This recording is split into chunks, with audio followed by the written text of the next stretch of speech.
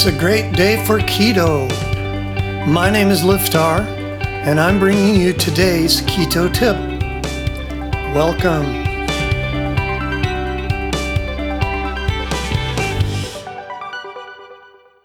Today's keto bite, batch cooking in keto. Keto works like magic when done properly. Your body has to have specific nutrients in a specific balance to stay in ketosis. Your life is probably not neat and in a little box. There will be times you'll be in a rush that you forgot to make something. Things come up. If you don't have the right food handy when you need it, you're much more likely to grab something. That something you grab may not be keto balanced. Batch cooking is one way to turn your kitchen into a keto-friendly, stress-free zone. Instead of wondering what to make every meal, or if you feel like making it at all, you have a fully prepared dish or even whole meals at your fingertips. There's no way to tell you how much easier that makes your keto life. You do have to plan one day a week or one day a month or however you want to do it and just get all your cooking done. Before you grab your shopping cart, make sure you plan the meals, especially if you're going to freeze them.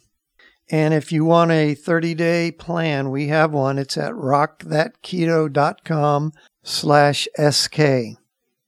rockthatketo.com/SK. So keep these things in mind.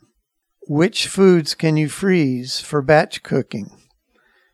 You can freeze pretty much everything in the keto diet if it's properly prepared. Maybe cream cheese doesn't do so well, but that's not that hard to add in as you go. But meats, cheese, eggs, and vegetables all do very well being frozen and thawed.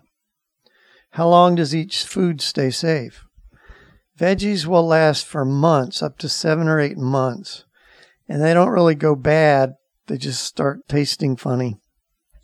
Soups, casseroles, and stews, things that are blended and cooked, will be safe for around 3 months. Most meats and seafoods can be frozen up to 3 months. So remember, with the meats, it's actually a health problem if you go too long. So for that reason, you want to make sure you label everything. Put the ingredients, put what the dish is, put the date you froze it. You want to eat the older things first so that you're rotating the food and keeping the freshest food first. If you're just putting things in a baggie, just mark with a magic marker. If you're using reusable bags, you can use painter's tape that you can write on the tape and not the bag, and then you can reuse the same bag over and over. Freeze the food in meal-sized portions. Food is not good when it's frozen and unfrozen a bunch of times. Many of the food items can become dangerous. So try to put in the food into the meal size as you will eat it. So if you eat 1 cup of soup, then just freeze 1 cup of soup. That way, when you defrost, you only defrost what you eat. And this also, again, makes your life a lot easier. You don't have to handle the food all over and over again. Think about buying a vacuum sealer. Vacuum sealers have been around forever. You've seen ads for them. They tend to help your food from getting freezer burn because they take the air out, which contains a lot of moisture. And they tend to keep your food fresher longer, just for other reasons also. But they're not necessary. You can just use baggies. The easier you make it on yourself, the more likely you are to succeed. If you can grab a fully cooked meal with a 1-minute notice, it will keep you from grabbing a snack that may not be up to your keto standards. Willpower is like a muscle. It can be very strong, but it can get tired if you overuse it. So we want to use willpower as little as possible. With planning, you can keep willpower out of it, because the easiest thing in the world to do is grab a pre-made meal and just heat it up. And that's today's Keto Bite.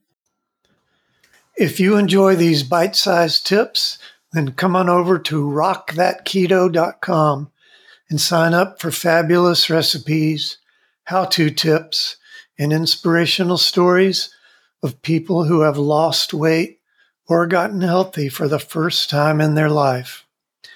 If you're ready to dive in and start losing serious weight, we have a foolproof 30-day plan all laid out for you. You can start losing weight today.